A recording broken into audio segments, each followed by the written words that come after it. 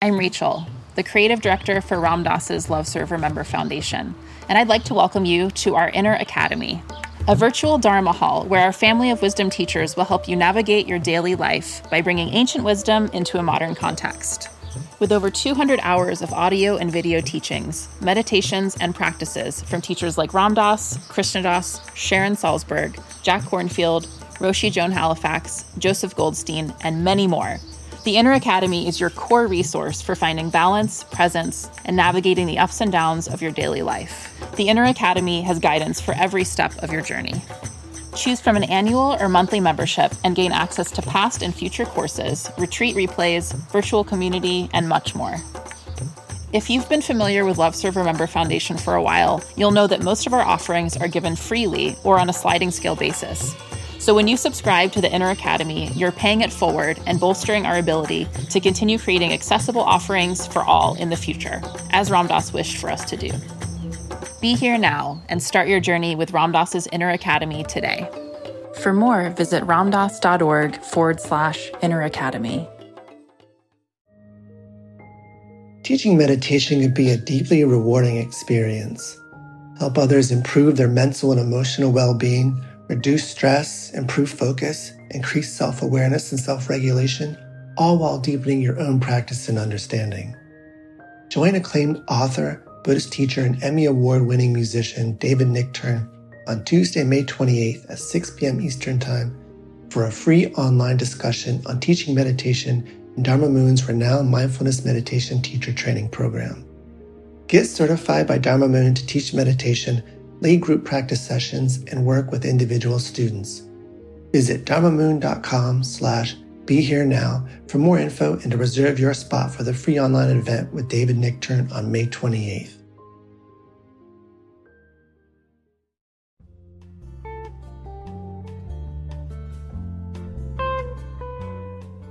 Welcome to Dale Borglum's Healing at the Edge. We are very happy to share with you Dale's profound insight and open heart. Please go to BeHereNowNetwork.com/Dale to support this podcast. Here we are, and I was just wondering if maybe there's a topic that you'd like to talk about. It seems like a topic that just comes straight back. Like me and my friend also talked a little bit about today, and this is the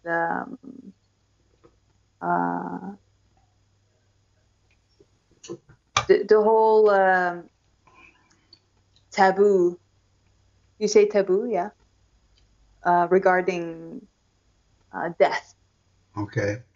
Especially around here, that it's very understandable if someone is in great pain because they have an illness, or if they are very old, then everyone kind of more easily accepts that they want to die. But if there's young people who feel like, I'm done, I have nothing to do here, and yeah, because we talked about being a burden, that seems like nobody wants to be a burden. But then if you feel like there's nothing for you to do here, or you're not excited about being here, and if you are not able to, or you're not allowed to leave your body without help, then people do crazy stuff, or very painfully, you can find your child hanging from the ceiling, or people get into, addictions because they just have to spend their time doing something, right, until the day they die. And I think if it was more normalized, that there is an option, that if people, are somewhat sane and they are really honest about that they don't want to be here, that it can be a conversation, first of all, and that there's not this trying to convince them to stay alive, because being alive is so much better than dying. So, yeah, I think it would be very healthy if this were an open topic, and in my mind, it just seems so much more healthy, because I know there's so many people out there who struggle with these thoughts, and when they're not allowed to talk about it, because as soon as they talk about them, people get worried, and they don't want to worry people, so they keep it to themselves.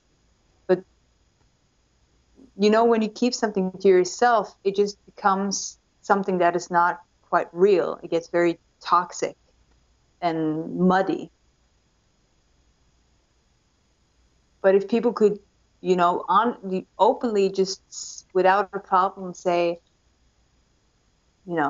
I don't want to be here, or I don't have a direction, because I think most of the people then will find some kind of clarity or direction. Or even if it was legal and not a taboo to say, okay, I don't want to live anymore, I want to die. And then you set a date. And when you get close to that date, you will be very certain if you want to continue on. Don't you think? I think, yes. So then either you stay with your choice and say, no, 2 days from now is my death and I still want to go that road. Or you say like, oh, no. This was a big mistake. I want to live. Now I know what I want to do. I really want to, ride horses or whatever.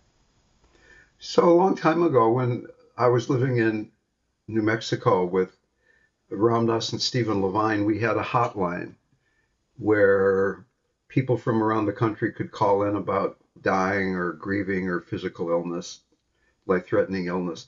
And a whole bunch of people called in saying often they had an illness and they didn't have much quality of life. They felt they were thinking about ending their lives.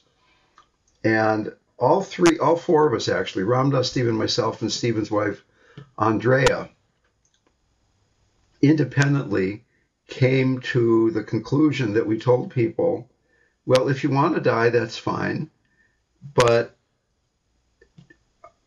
I'd suggest that you don't do it out of reactivity, that you get as conscious and awake as you can.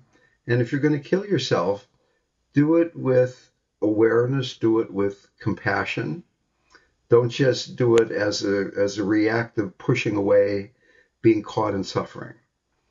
So what happened then was a whole lot of these people would call back, and none of us kept statistics about what percentage of people called back, but a bunch of them called back and they said that conversation was so meaningful to me because everybody else had been saying, you can't do that, it's wrong, that's bad.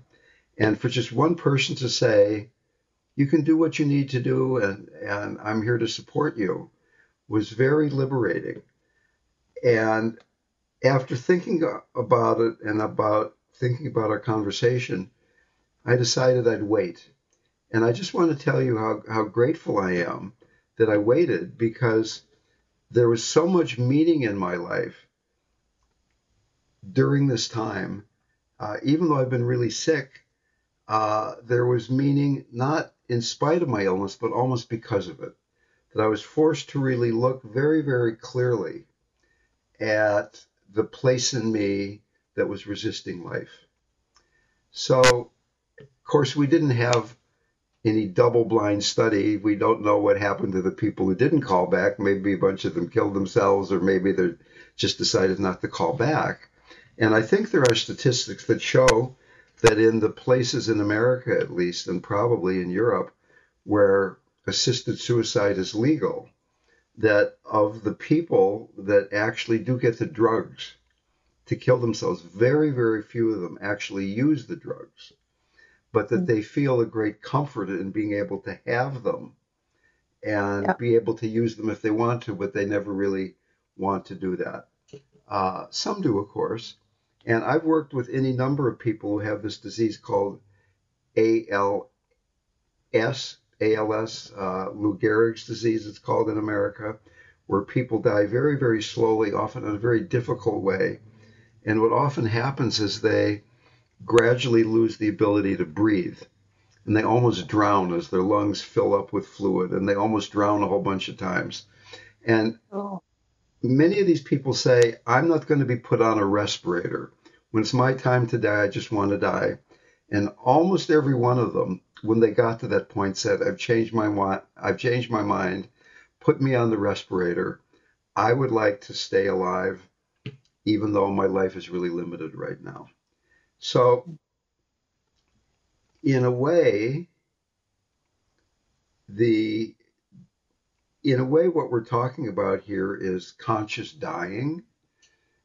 And not everybody is interested in conscious dying. Maybe they're just interested in, I don't want to suffer, or I don't want to have a life in which there's no meaning. On the other hand, if somebody is a seeker, somebody is seeking truth, then my feeling is there can be meaning even in a life where there's not a lot of outwardly interesting, fascinating, exciting experiences. And we can get our meaning from very simple experience. We get our meaning from being, rather than accomplishing things or accumulating things or doing things. So at the same time, I don't think it's my job to talk you or your friends or anybody who's listening into saying you need to have more meaning in your life. You need to investigate. I don't think some people are ready or even wanting to do that. But to me, dying is a spiritual process. It's really learning to ask, who am I? Am I this body? If my body dies, what happens to me? Stephen Levine wrote this book, Who Dies? I think it's a wonderful title. And I would guess that a lot of these people who you've been talking to probably don't ask the question, is there consciousness that survives death? Maybe they do, I don't know. But if consciousness actually survives death, and that eventually we have to go through all of our karma, one of my teachers, Trungpa Rinpoche, said, what reincarnates is your bad habits. So that if you're wanting to die because your life doesn't have any meaning and you're bored or you're tired or you're afraid, then those qualities follow you into what happens next. So you can do it now or you can do it then. It doesn't seem that consciousness is in any rush, that there's no time frame that you've got to do it now. But at the same time, consciousness doesn't care how much it hurts. So that there's the pain of a life that doesn't have much meaning. And you can say, I want to get out of this pain. I want to shuffle the deck of cards and get a new hand. Yeah, that's your right to do that. But I don't think you're really escaping your pain. I don't think you're escaping your suffering. So that just one more thing. Okay. So I work a lot with cancer patients, and my experience and what Buddhism says is that cancer doesn't cause suffering. Resistance to cancer causes suffering. Right. So often people who are contemplating suicide are fixated at the level of suffering, rather than being able to tune into the cause of suffering. And the cause of suffering is resistance, it's attachment. So that with the proper support and guidance, then one can say, one can begin to understand, one can begin to get that, okay, I'm suffering, but it's not because of these outer circumstances, it's because my relationship, my reactivity to that. And now it's your turn, my dear. I just have to underline this, and this is why I think it's I think this is my purpose, one of them, to speak of this theme or topic, because it's been around forever. But every time I've tried to talk with people about it, kind of shuts down. It shuts down because they always go to the conclusion that it's to escape suffering. And yes, for me personally, at one point in my life, it was. But then I was not aware of anything. It was, before I started to wake up. Because I have this, no. So it's not to escape suffering. I can give you an example. I've noticed a lot of people go into relationships. And I personally believe that any kind of relationship, if it's with family, friends, lovers, neighbors, whomever, dogs, is to exchange something. And at one point, this exchange is done. And if we are really in tune and honest, we know this relationship is over. And we know it usually when we are in a peak, when it's amazing, when it's great, when it's just beautiful. And there's this tiny voice that says, all right, you're supposed to go this way, and that person or that group of people are going this way. But we do not acknowledge it, or we don't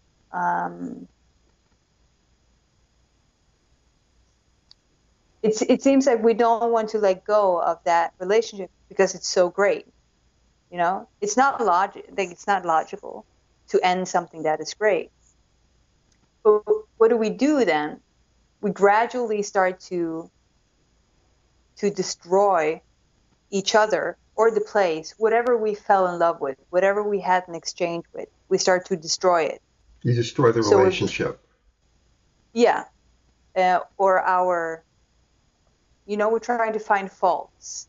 So it would be easier to separate. It would be easier to leave this person or this place or whatever. And I'm not saying this is for every relationship, but it seems like we have this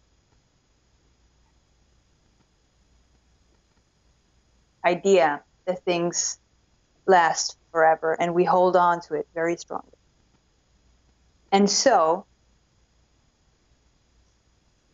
I also have this feeling regarding, death, that we all have this sense or this knowing that this is our time.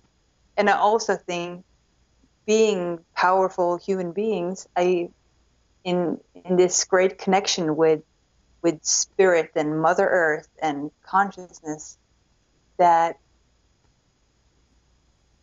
maybe we are also here to choose how and when we leave, more aware now than ever. That is because maybe it will become this very conscious choice, where we know that, okay, I'm sensing that my time is up.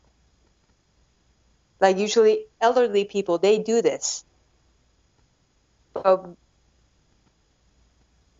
It seems like if we don't follow this inner voice, we create all these illnesses or I don't know. Does it make sense at all? Well, I hear what you're saying, and at the same time, in the way that you're talking about relationships, there's a time for them to end, so that you have a relationship with your mother, and that relationship is never going to end. Maybe you choose not to spend time with her or think about her, but she's always going to be your mother. If you have a child, there are certain relationships that you're given they're going to be there for the rest of your life till somebody dies. And often we learn the most from those relationships. Marriage used to be that kind of relationship where you work through things. Now it's much more kind of a temporary thing till people get to the point where they would like to move on. And so, I mean, I guess what you're suggesting here is that just as a relationship with a friend or a neighbor or a lover can end, so can your relationship with life end when it feels like it's time to move on. And I keep coming back to, hopefully in a non-judgmental way, what is your motivation? What is that you really want? And in Buddhism, there are these mind-turning truths that I always talk about. And one of them is you're going to die, but you don't know when. The next one is that life is precious. The third one is that there's karma, and the last one is that there's suffering. And if we really contemplate these, it inspires one to want to wake up now. And life is precious, even if it's not filled with happy lovers or loving relationships, or maybe the thing with your mother is not as easy as you would like. I'm not saying anything particularly about you and your mother. I don't really know anything about that at all. But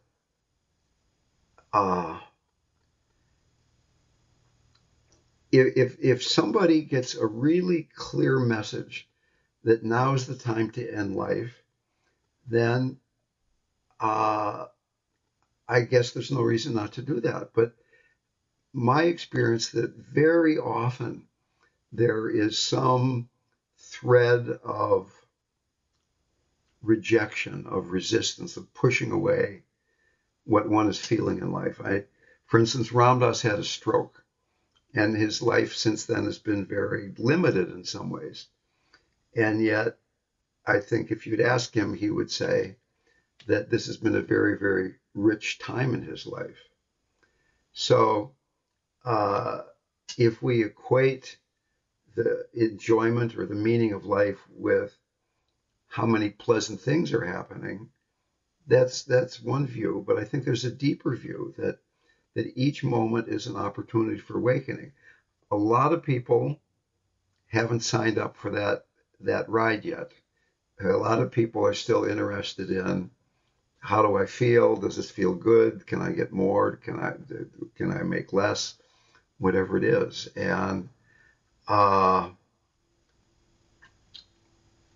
dying process itself, when we're letting go of the body, is a real opportunity for awakening. It's an opportunity for going beyond identification with that which will die. So if you are identified, or somebody else is identified with only the part of yourself that's going to die, the body, the personality structure, that, and particularly if you believe that death is the end, that's the period at the end of the sentence of life, nothing else, then you're not getting much out of life. Let's end it, not because you're like suffering horribly, but it just feels like time. But on the other hand, if you've had experiences, and I think you have, where you've been in meditative states or just states of consciousness, where there's not a you who's experiencing that, where there's a more global consciousness and awareness, then we come back to life and normal life, and now there's still the body that dies. But the pain, the resistance, what's going on in the body isn't nearly so important anymore. The first stage of enlightenment in Theravada Buddhism is you have a temporary experience of the unconditioned mind. And then you come back into conditioned existence. But even though you get angry and fearful and have those experiences again, it's always in the context of remembering that you're also everything. Okay, so that you don't take the anger and the fear quite so seriously. It's like, in a way, almost like being at a movie a bit. And life is an illusion, and it's also real. It's both at the same time. So I want to stay alive. I want to experience things, even though sometimes life feels stale, sometimes it feels exciting. To me, my deepest motivation is I want to wake up. I want to go beyond suffering so that I can serve, so that I can be free. And I'm not saying anybody else should have that same motivation. It's my motivation. Yeah, but I totally agree. I had that motivation for years, not as long as you, though. But why I find this very interesting is because no matter which state I've been in blissful states, in joyful states, in peaceful states, in neutral states, doesn't matter. I've always come back to this love of death, or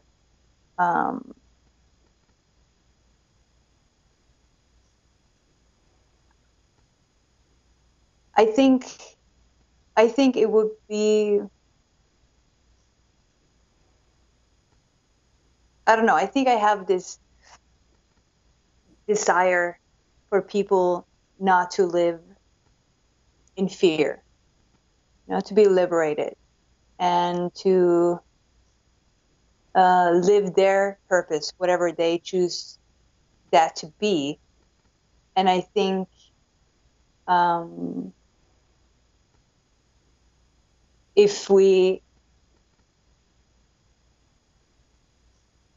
I think it would just be more clear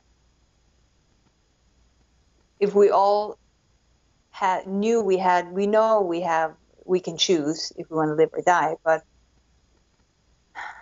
in a more loving, compassionate way, it would be more like if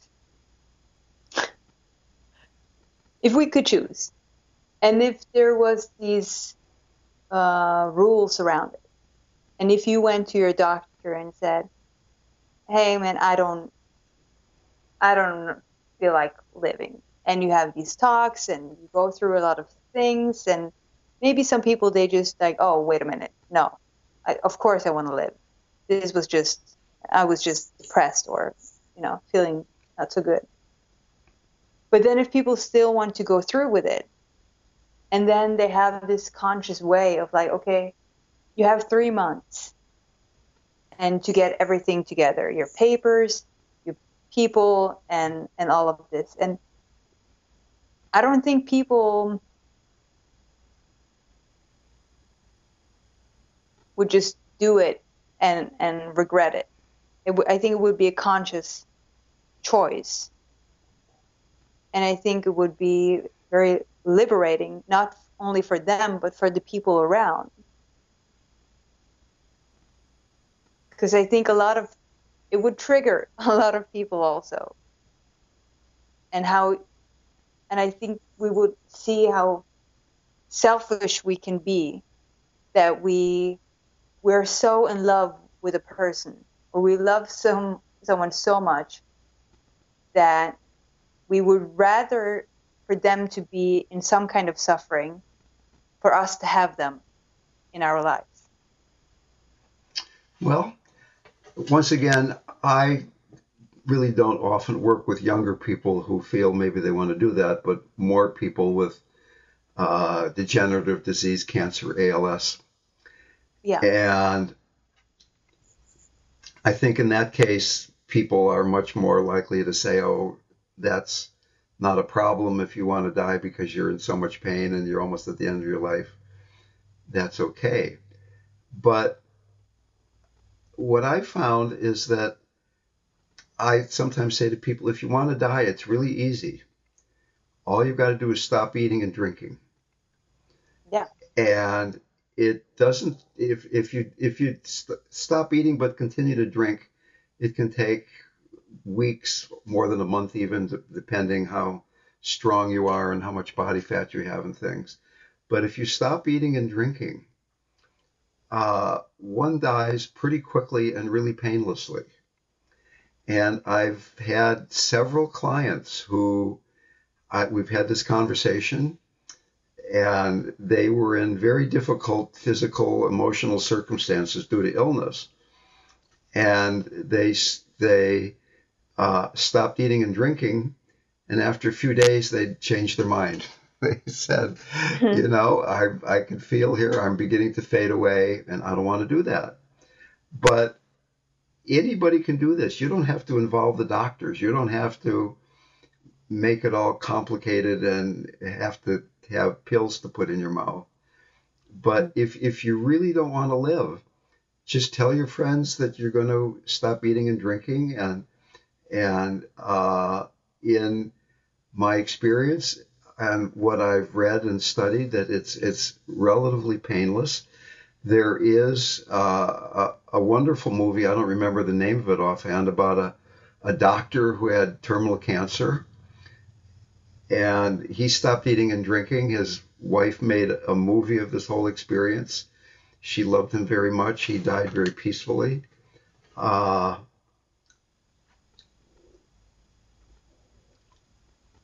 When I had my hip replaced, I asked the doctor to not make me unconscious. I wanted to be awake when they were doing this construction project with power tools. And there were drills and saws, and there were bone particles, bone dust in the air, and the smell of cauterizing flesh. And, I had what do they call it, a spinal, so I didn't feel anything from my waist down. And people say, well, why would you want to be awake for something that garish or that difficult? And I just thought, well, this is part of my life, and it's going to be a really unusual part of my life. I want to experience it. And I want to experience my dying. I want to experience the time that leads up to that. And I think dying is really a sacred, in fact, I know it's a sacred process. It's really going beyond identification with that which is separate into identification with the divine part of yourself. And to the extent we practice that in our lives by dying into love, how much can you and I love each other? How much can you love riding on a motorcycle or eating breakfast or whatever? Then physical dying is another moment of that. But to the extent that we're resisting dying into a moment of boredom or neutrality or difficulty, then physical dying is going to be that much harder. And when you meet people who are not resisting, in my experience, usually there's a deep aliveness about them. So that, and I feel that in you a lot, Monica. And I'm kind of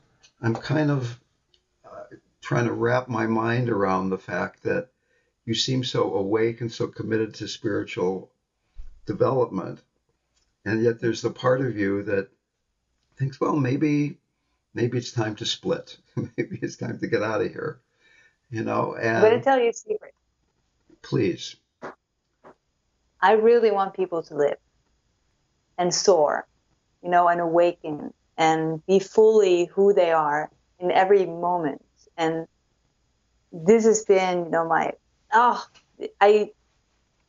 for everything in my life, I want this for everyone, because I've also experienced it myself. Right. Experienced so many sides of myself that I don't even know what's going on anymore. Okay. And it's beautiful. And I want everyone to, have something similar, or somewhat similar.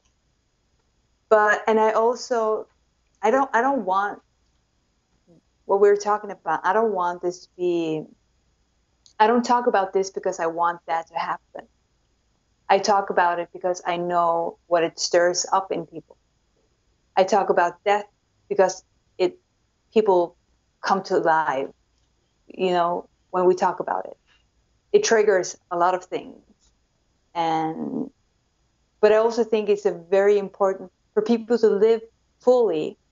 I think it's very important that we talk about that and that we're honest about it, and that people can allow themselves to talk about negative emotions and very dark thoughts, and without the shame, without being like, oh, if you talk about you wanting to kill yourself, you have to go to the hospital. This is not normal. There's something wrong with you, or this is not good. This is what I want with the whole thing.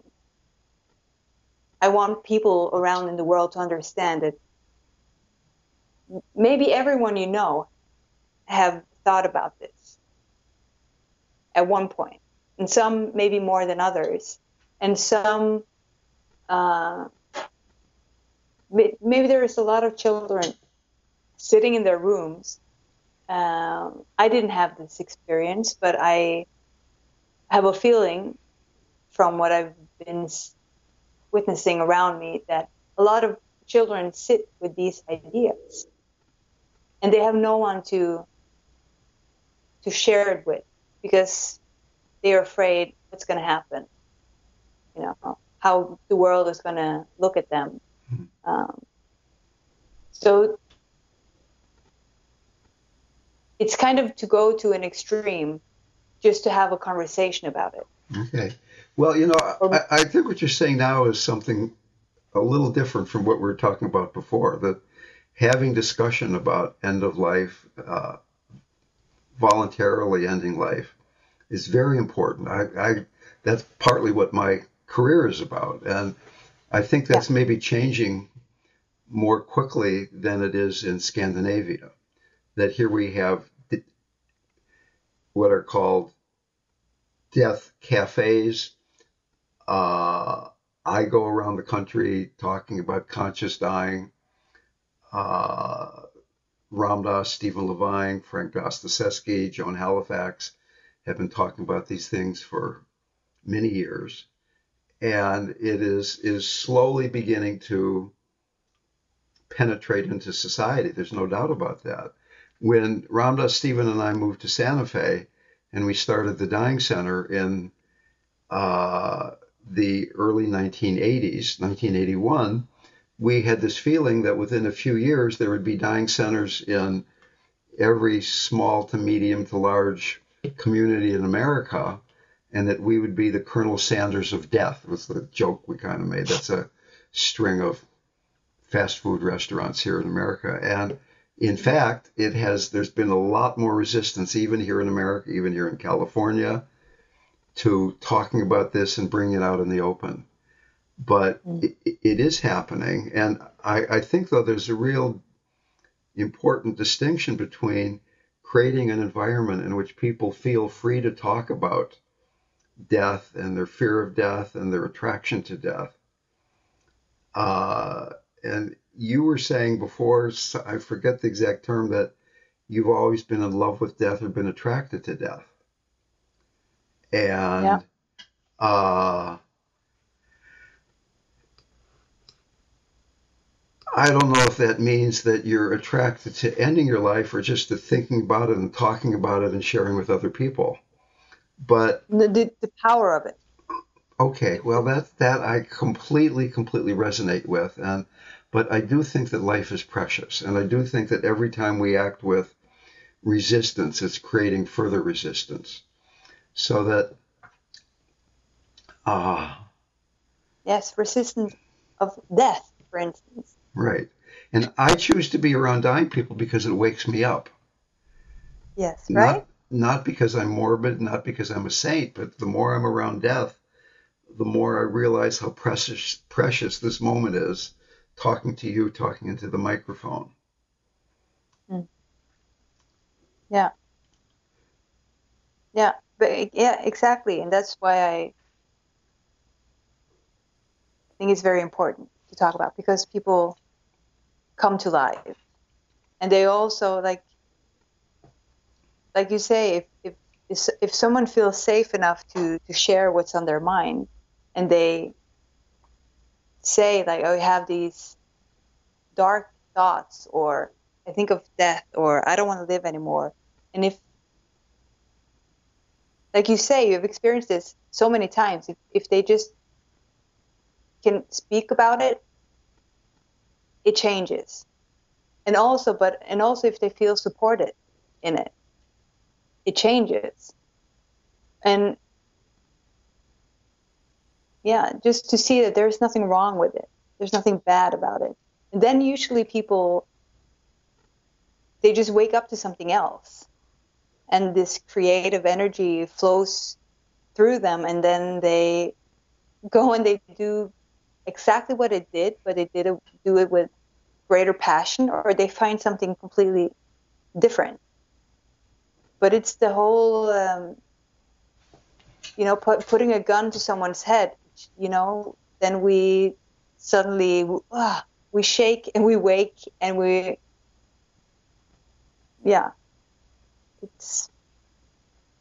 it's very powerful. But also,